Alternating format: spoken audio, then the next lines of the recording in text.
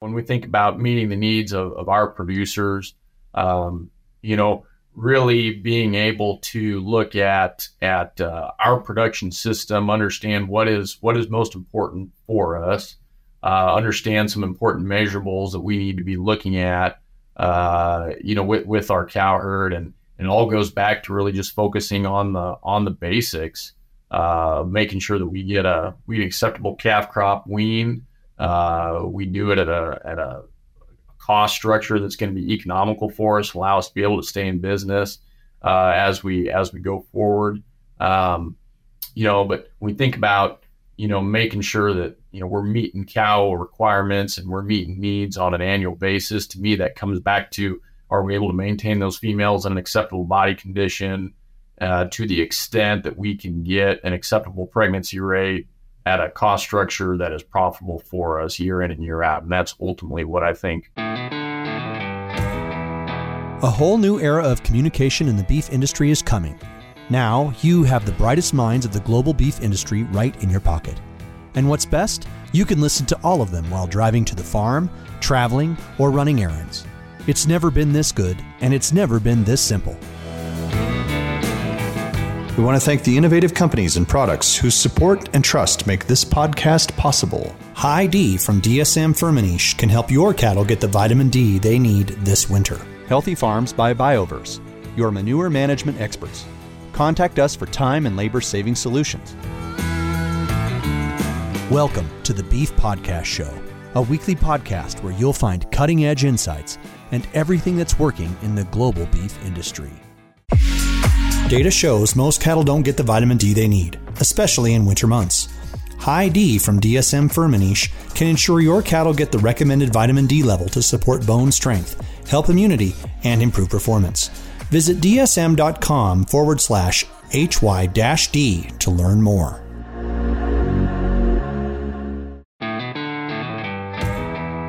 Hi, welcome to the Beef Podcast. I'm Brad White, one of the hosts, and happy to have Dr. Jason Warner with us today. Good afternoon, Jason. Hi, Brad. Thanks for having me on. How you doing?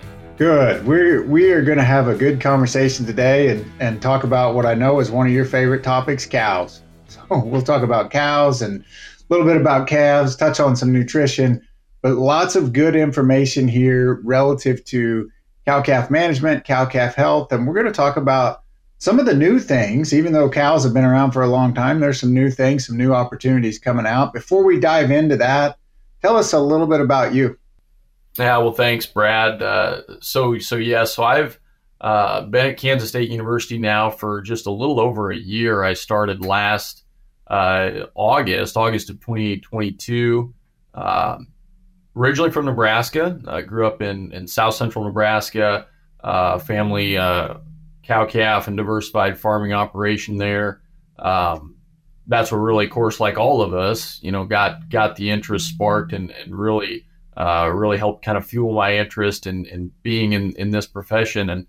And went through University of Nebraska-Lincoln for my training, worked in industry for about 7 years, primarily on the nutrition side of the industry, and always really enjoyed the extension and the research aspect of what we do at land-grant institutions. And so that's what drew me to Kansas State. And so I've had the opportunity to come on board the Department of Animal Sciences and Industry as a faculty member. So primarily an extension specialist, mostly an extension, smaller research appointment, but really focused on serving our producers around the state, our stakeholders, allied industry as well, our extension staff, and I'm primarily on the cow-calf nutrition, reproductive management side of things. So it's been great. I really enjoy working with producers, and we have a lot of good ones here, not only as we do all across the country, but here in this general area, and fortunate to work with them. So yeah, that's the good thing, and your specialty areas or expertise are in some great ones for cow-calf, because we will sometimes talk about the nutrition or rations in other production species, but on the cow side, that's one of our big drivers of whether herds are profitable or not, right? How we feed them, how we manage them, and the other side that you mentioned, the repro, the other place we look. So maybe thinking about those, what do you see as some of the opportunities in beef cattle nutrition and management, or what are some of the new things maybe coming down the pike, even in management or nutrition wise? It's interesting. So when we think about a lot of these things, as I think about specifically kind of segmenting out our industry, all facets of our cattle industry, we've got to function and work cohesively together in order to be successful, right? But when I think about specifically the cow-calf segment of that industry, it's a segment that I think historically we've been a little lower rate of return, consistent profitability, maybe more so than what we've seen from some of the other segments of the industry, but a little bit lower rate of return. As a result, with just the way the business is structured, there's never been historically as much of a need for folks to adopt more advanced nutrition management practices and maybe implement some new technologies, because the rate of return there initially maybe isn't quite there as what we would typically see and as we get into the stocker and the finishing segments of the industry. And so when I think about it, I think that is an area of the industry that probably can stand to benefit the most from research, application of new information and technologies.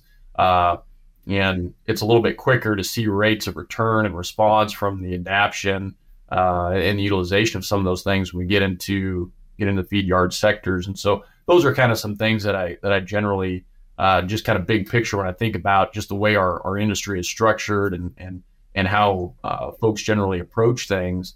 But when I think about on the nutrition side of things, the cow in and of herself is an area that just in general we don't know as much about her, because people have not focused the time and the effort and in the research side of things, maybe as trying to understand her as well as what we do the finishing animal. And so I think that there's a lot of opportunity for growth there and for us as a profession to contribute to the knowledge base and the improvement and the success of that segment of the industry. Some things that I think are important, that I think we don't have a very good handle on, is really having a very good, a true understanding of what really drives forage intake in beef cows, and specifically understanding forage intake in a grazing situation and how that comes back to impact the ability for that female to meet her protein and energy requirements. That's just an area when we think about nutrition in general, and specifically on the cow side of things, we don't have a very good handle on. That's an area that certainly I think is one where we could stand to benefit from some work on.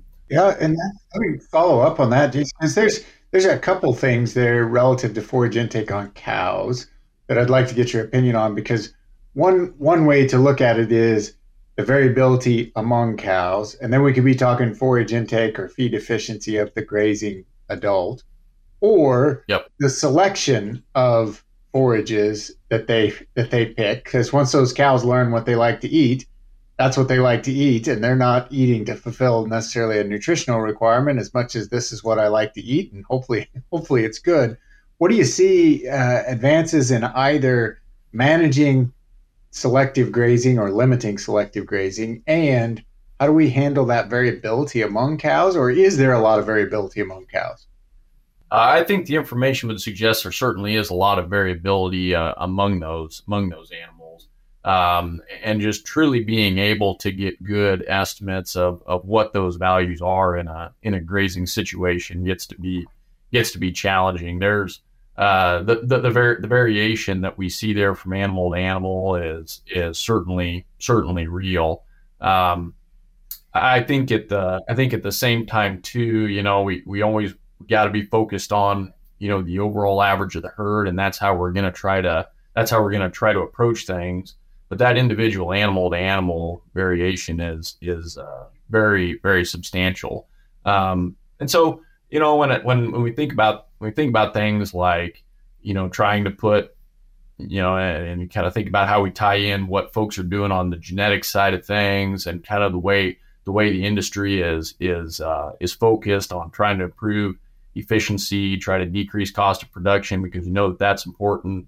We're trying to get a good handle on what drives forage intake, because that variability, is there the opportunity to put selection pressure on it? All those kinds of questions, those things are important, and that's an area where that drives our costs, and that's gonna have implications for us as we go into the future for sure.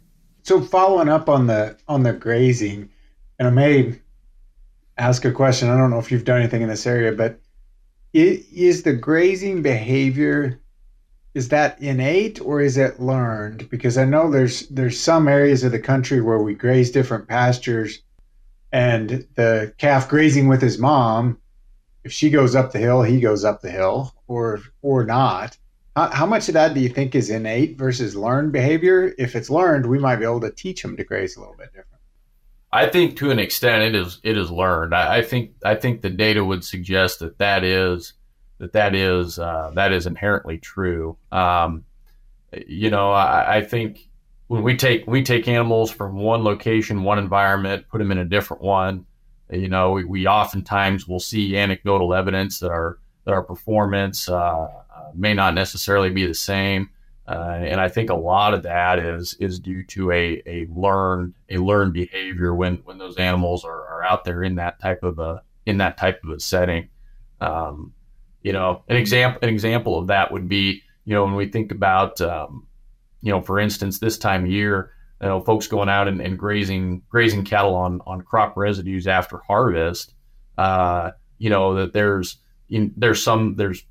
people that have told me, multiple times, and I think there's some data that would support this, that, when they have a set of young females, maybe even first calf heifers as an example, that if they've never been on a type of forage base like that before, and they see it for the first time, there's a lot of time spent by those animals where they're walking the fence, and they're not truly grazing like they would if had they been previously exposed to it. Those types of things. So I think that is certainly real. I think the learned aspect of it, there's a lot that we don't know about these animals, and I think that's certainly part of it. But those are just some things I think. We think about just cow nutrition in general and kind of applying it back to what we see out there. Those are some areas we don't know a lot about, or we have substantial knowledge to gain, certainly. Yeah, it'd be there's a lot to learn there, and that's what I've seen that before. Where while the heifers, as you described, are walking the fence, the cows are going to get the good stuff because they've been there before. They know what they're going to. They're going to find whatever's potentially the best to get out of that, if it's in a corn residue or whatever they're in. So there's some advantages to having been there before. Yep. I think that's certainly true. Yeah. So following up on the feeding grazing side, one of the things to think about from a nutrition standpoint is always how well do our cows match our environment, right? Because you just talked about there's some variation around the country, what type of feed we have, what type of cows. Does that tie into this discussion on matching specific cow type, either size or frame of cow relative to where we are located? I think that is certainly the case. That's always the mindset that we want to try to achieve. The goal I think that we want to try to achieve is having a cow herd that's developed to really thrive and be productive in the environment that you are in. And sometimes I wonder, I know producers, we've certainly made a lot of progress in that area, but at the same time too, you think about cattle are extremely mobile now today, with the way that we just manage cattle in general, maybe more so, I think probably than what they have been in the past. And there's cattle getting moved all over the country, maybe from one corner of one state to another corner of another state. Maybe for 6 months out of the year, just depending on what the situation is. Those types of management activities that you always kind of wonder, okay, well, how well are some of these animals really able to really truly adapt and get really ingrained into their environment? And I think certainly the longer they're in one place, the longer that can happen. the more extent that can happen. But sometimes I wonder how much selection we put on that, and do we have a real great way to measure it and truly understand it? But it's certainly part of it. Absolutely. Yeah. So we started this part talking about opportunities for the cow-calf producer. How do these feeding, grazing, understanding which cows, how they match the environment, how does this play into an opportunity for us as cow-calf producers? What actions could I take? So as I think about it, I think really, when we think about meeting the needs of our producers, really being able to look at our production system, understand what is most important for us, understand some important measurables that we need to be looking at, with our cow herd, and it all goes back to really just focusing on the basics, making sure that we get an acceptable calf crop wean. We do it at a cost structure that's going to be economical for us, allow us to be able to stay in business as we go forward. But we think about making sure that we're meeting cow requirements and we're meeting needs on an annual basis. To me, that comes back to, are we able to maintain those females in an acceptable body condition to the extent that we can get an acceptable pregnancy rate at a cost structure that is profitable for us year in and year out? And that's ultimately what I think we've got to ultimately look at. Those are the big things that I think that oftentimes I think we forget. Those are the fundamental things we've always got to go back to. Yeah. So if you're measuring productivity, you're really looking at, are we getting the cows bred every year? And are they staying in the herd, and are they staying in reasonable body condition, in which case they're getting bred? Reproduction's got to be part of it. Reproduction has ultimately got to be part of it. So absolutely. It's it's one thing. It's one thing if we have a female that maybe her mature weight, her mature size is a little bit bigger, and maybe her initial cost structure in terms of her cost per head per day is maybe a little bit higher based on what her forage intake is.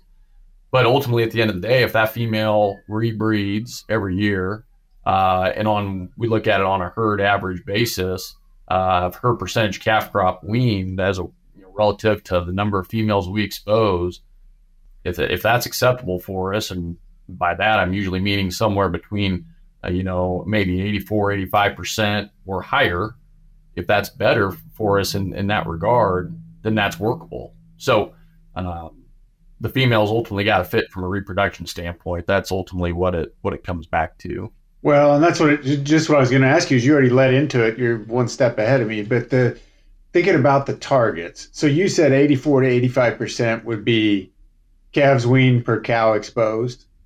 That's right. That's your target. Yep. And then playing into that comes the pregnancy rate. So if I look at pregnancy rate at, say, mid-gestation, or when we would typically preg check, what's your target for pregnancy rate in those cows? Because that gives me kind of an early evaluation of what next year will be like.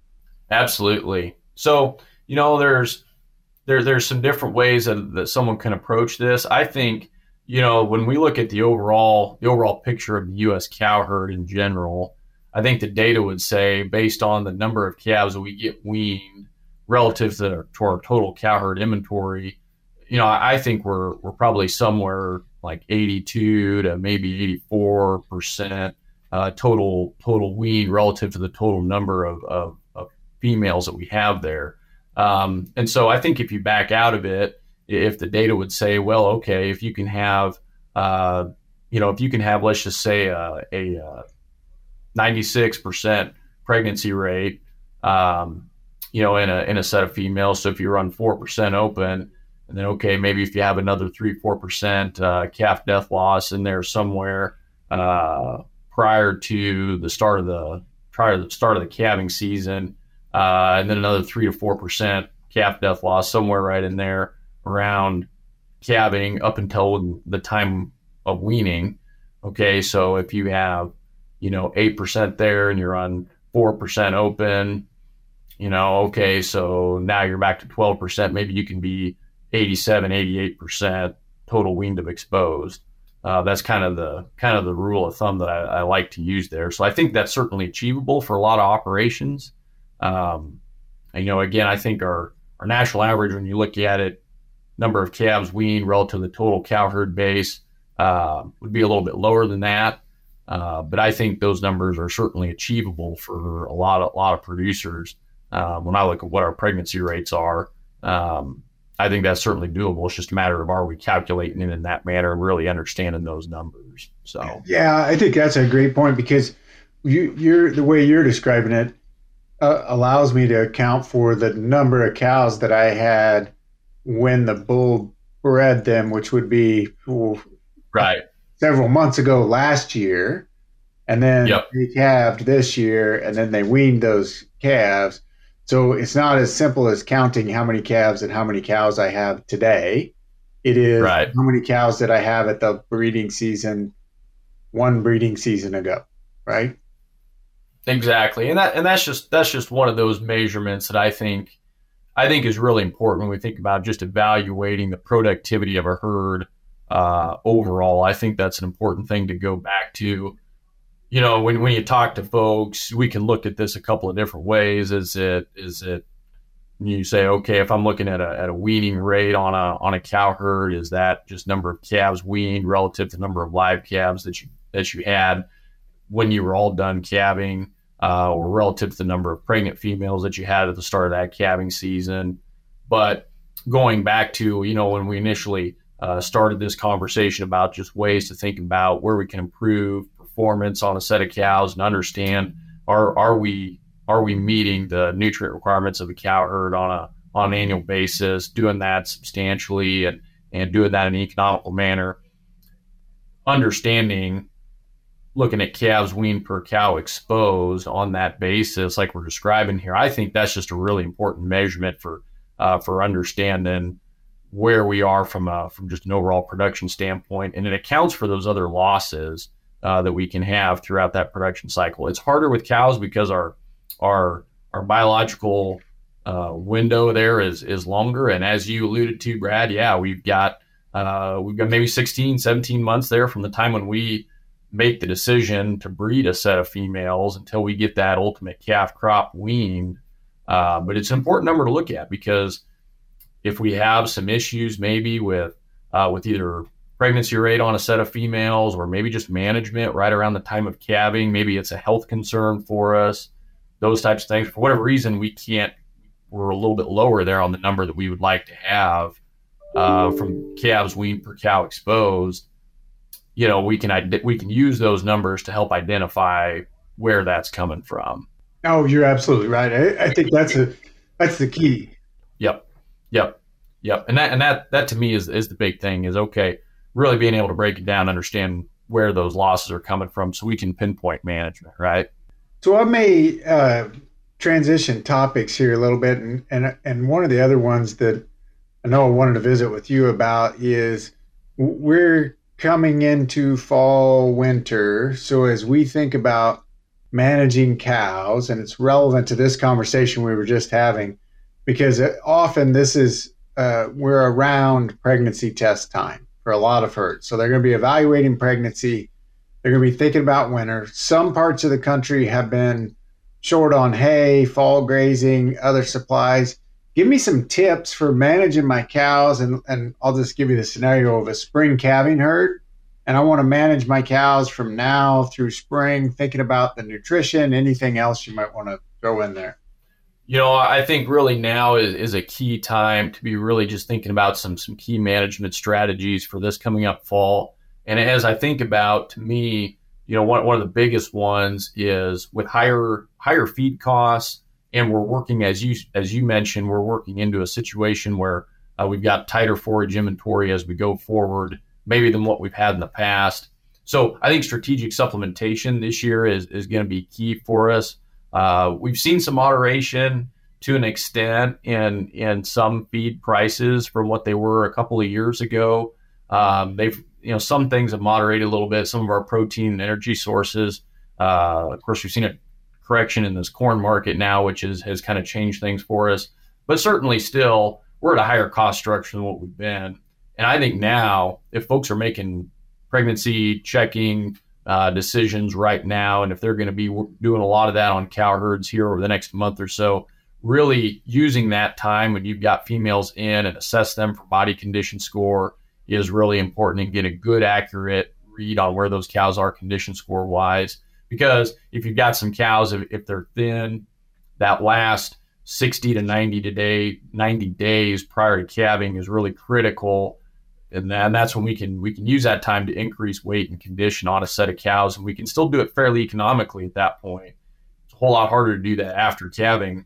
But if we need to make some strategic supplementation decisions prior to calving, now is a good time to be doing that, and identifying females if we need to put some additional supplementation into. And at the same time too, if body condition score is on our side, maybe we don't calve till a little bit later in the spring, and we don't necessarily have to supplement those females here during the initial part of the fall, and maybe on and through the end of the year if forage quality is adequate for us and we've got enough forage out there for those females to meet their needs. If conditions on our side, we don't have to supplement those females. I think this is a year where it would be very beneficial for us to do that. So really getting an adequate read on body condition, strategic supplementation, understanding forage quality, the basics. We talk about that a lot with folks, but understanding forage quality is really critical through sampling, and it's easier said than done, and we always see issues with that every year, and it's going to be key for us this year with lower forage inventories, as you mentioned. So following up on that, you mentioned good body condition or a little bit thin. Give me some more details. What are you looking for cows? What would you expect them to be at this time of year, and when would you intervene? Because you said that may be your cut point on whether you'd supplement or not. Absolutely. I think if we've got females right now, if they're a condition score 5 or less, and so we're thinking about a female that she's got some more. We're thinking about a female that's going to have more visible. Excuse me, I'm going to rephrase that. She's going to have. We're going to be able to see rib bones, her spinous process a little bit better. She's going to have not as smooth of an appearance, especially when we look at her from behind her shoulder and back across her top line, less full across her tail head, through her hooks and pins. So a little bit thinner female. Those are the types of females we really want to study closely. And if we can intervene with those types of females that have that appearance for us, they're going to be the ones that are, going to be more challenging for us if we don't take a more proactive approach and add some weight and some condition to them as we go forward into the winter. Conversely, female, it's a condition score 5 or better. So if she's has a smoother appearance to her, more full, especially across her tail head, when you look at where she's deposited that condition and that body energy reserves, those types of females, there's a real key distinction between a 4 and a 5, especially when we look at pregnancy rates and those types of things. Those females certainly are ones that we've got to focus on a little bit closer. So, those females that have got body condition on them, those are going to be the ones where, especially if we're farther out from calving, we can maintain that female on a lower quality forage base, maybe with a lower amount of supplement here initially starting off with, and if we can avoid, putting a lot of unnecessary feed into those females, that's going to be beneficial for us as we go. So, really, kind of reading females for those key indicators, I think is important. Certainly, you flip it around a little bit, fall calving cows, this time of year, you mentioned spring calving cows, but folks with fall calving cows right now where, they're going to be getting farther into lactation, and especially if Mother Nature kind of starts to work against us, that's going to be important to watch what we're doing from a management nutrition standpoint on them as well too. Well, and I like your point that you made earlier. Right now, we've got time. So you've got time on the spring calving cows. The fall calving cows, you only have a little bit of time before their breeding season is going to come up. But if That's you right. have time, you can do a lot with cow nutrition. Yep, and that's the thing. I think that's one of the things we always have to be, focused on emphasizing with producers is it's being proactive, it's thinking ahead, and it's really easy, I think, for folks. We get busy with other activities and other things, and all of a sudden calving rolls around pretty quick. And if we've not done those things to really prepare ourselves from a nutrition standpoint, and really, it just goes back to body condition on these females going into calving. Most of the problems when I've worked with producers where we've had issues with either low milk production, high rates of calf death loss right around the time of calving, those types of things. When we run into an issue like that, more times than not, it is tied back to a deficiency in protein or energy, somewhere either late gestation or early lactation, more so than it is anything else. And so understanding that last 60 to 90 days prior to calving is really critical. This better than anybody, the importance of colostrum and how that interacts with colostrum quality, all those things. It's so critical for us. And when we ran into challenging situations with calf death loss, when I worked with producers on that, it's more times than not tied back to something like that. Yep. Yeah, that nutrition through gestation impacts a lot, and we don't always see it right away. And you mentioned this earlier, it's the biological lag of cows, right? It's different than many of our other production species. If we think of swine or dairy or even feedlot scenarios, you have all stages of production going all the time, and you have daily inputs and measurements. With cows, we have a breeding, and you mentioned 16 months later, we have a calf that we can sell. There's a big lag there between everything that happens from the time that cow was bred all the way through. So, which leads me to I also wanted to ask you, I know you do some research, you have other research that you see that others do. What are some of the most exciting things you see in cow-calf research right now? I would say some of the things that I think are really going to be integral for us going forward is having a better handle on what vitamin requirements are in cows and how our requirements potentially need to change as we advance cows through stages of production. That's one that there's being some progress made in that, but boy, what we know in that is so limited, and we really got an opportunity there, I think, to really increase our knowledge base, and that is one that I think is really, really important. On the other hand, too, I think another area that I think just in general we're lacking in is we've looked at, this ties back into what we're discussing here. We've looked at situations where we've undersupplemented females, during that late gestation time period. Well, okay, if we're trying to understand what the implications are of undersupplementing, but have we really been able to truly understand, what requirements are during that time period, and what does additional supplementation, higher levels of protein or energy supplementation look like in a female? What kinds of responses can we see there, both in her production as it ties back to reproduction, but then what implications does that potentially have on calf performance as well too? So it's kind of looking at it from a little different angle there. Well, I think a great point on both the vitamin and the nutrition side. A lot of the research that was done, and you correct me, but a lot of the research that was done to establish those requirements is not recent. So a lot of our nutrition requirements are based on things that were in the past, and arguably cattle are different, and the way we feed them is different. Is that a fair statement? Well, I think certainly as we think about vitamin nutrition in the cow, I think that's certainly true. Absolutely. And we've got, there's colleagues around the country that are making some efforts in that. just in general in our field, our professional field, and it's very, very much needed. And I think our industry professionals, whether they be nutritionists or veterinarians or folks who are in the feed service side of the business, there's information there that they can certainly stand to benefit from.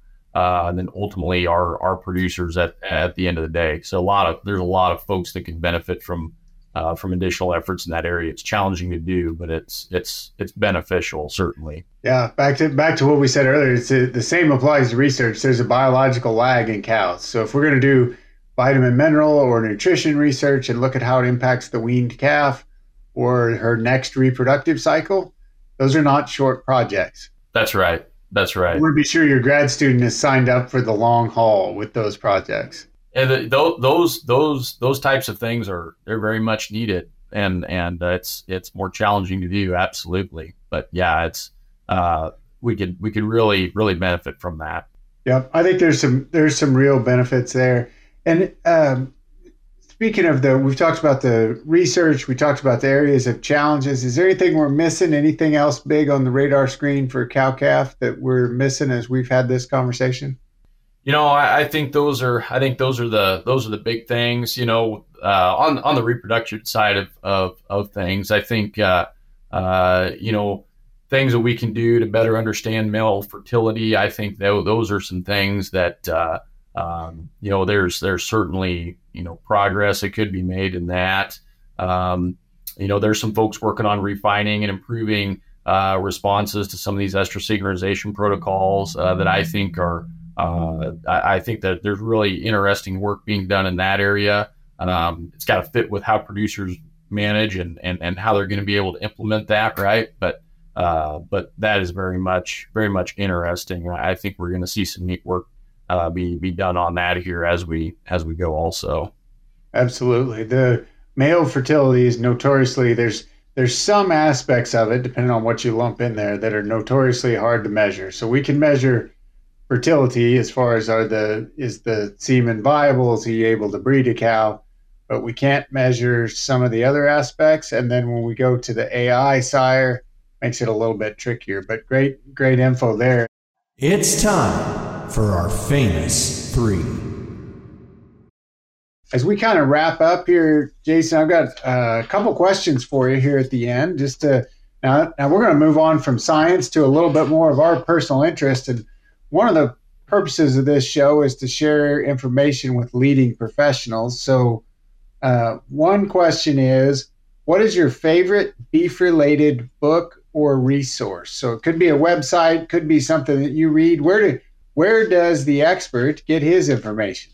Well, I think there's a lot of good resources out there.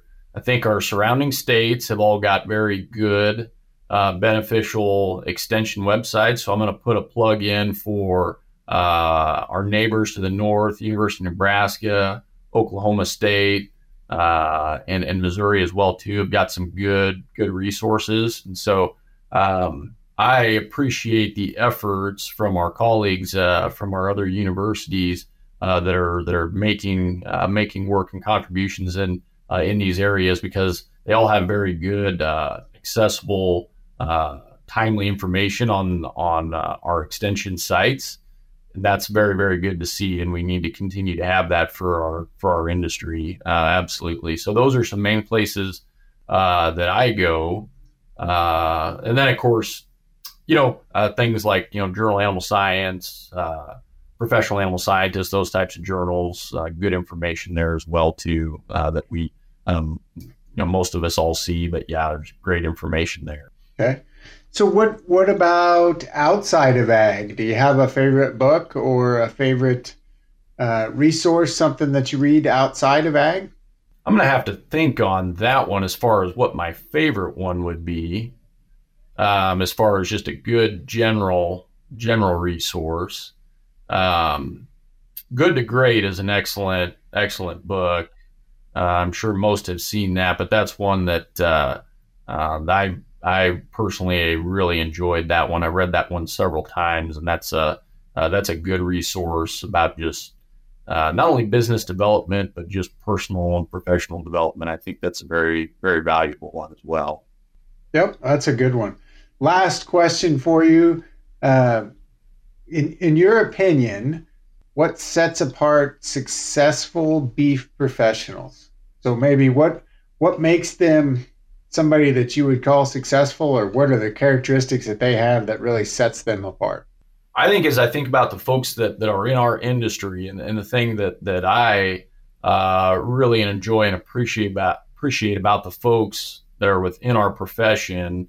And when I say profession, I mean all professionals that are working in the beef cattle industry. So it's that broad, right? They can be at a research institution, land grant institution, private industry, in a number of different fields, right? But folks that are in that industry are humble and hardworking, and the folks that I see that I really appreciate and that I really have a tremendous amount of respect for are the ones that are never afraid to ask questions and always willing to collaborate and appreciate the opinions of others, and ways where we can glean information from each other in a positive manner that develops people and makes folks feel appreciated. And I see a lot of professionals around our industry doing that. And I think that's a unique thing about us that work in the cattle industry and in that profession, because I don't think it's that way everywhere and in all industries. And I think that is a special aspect to what we do. We're all working together for a greater cause, and our ability to work together, collaborate, learn from each other, have respect for one another. I think that's top notch for me, and I see a lot of folks doing that. I think that's great. Absolutely, and what a great answer is what sets it apart. If I'm paraphrasing what you said, is that continuous learning, because you were humble enough to ask the questions, to say, how do we get better? And you're collaborating, working with others. So really enjoy that answer. I think that's excellent. And I've enjoyed visiting with you this afternoon. It's been fun. It's kind of a shame our time's up. We've got more cow stuff. I'm sure we'll be able to catch up offline, but thanks to everyone else who joined us as well on the Beef Podcast. And thanks, Dr. Warren. Well, thank you very much. I appreciate it. Anytime.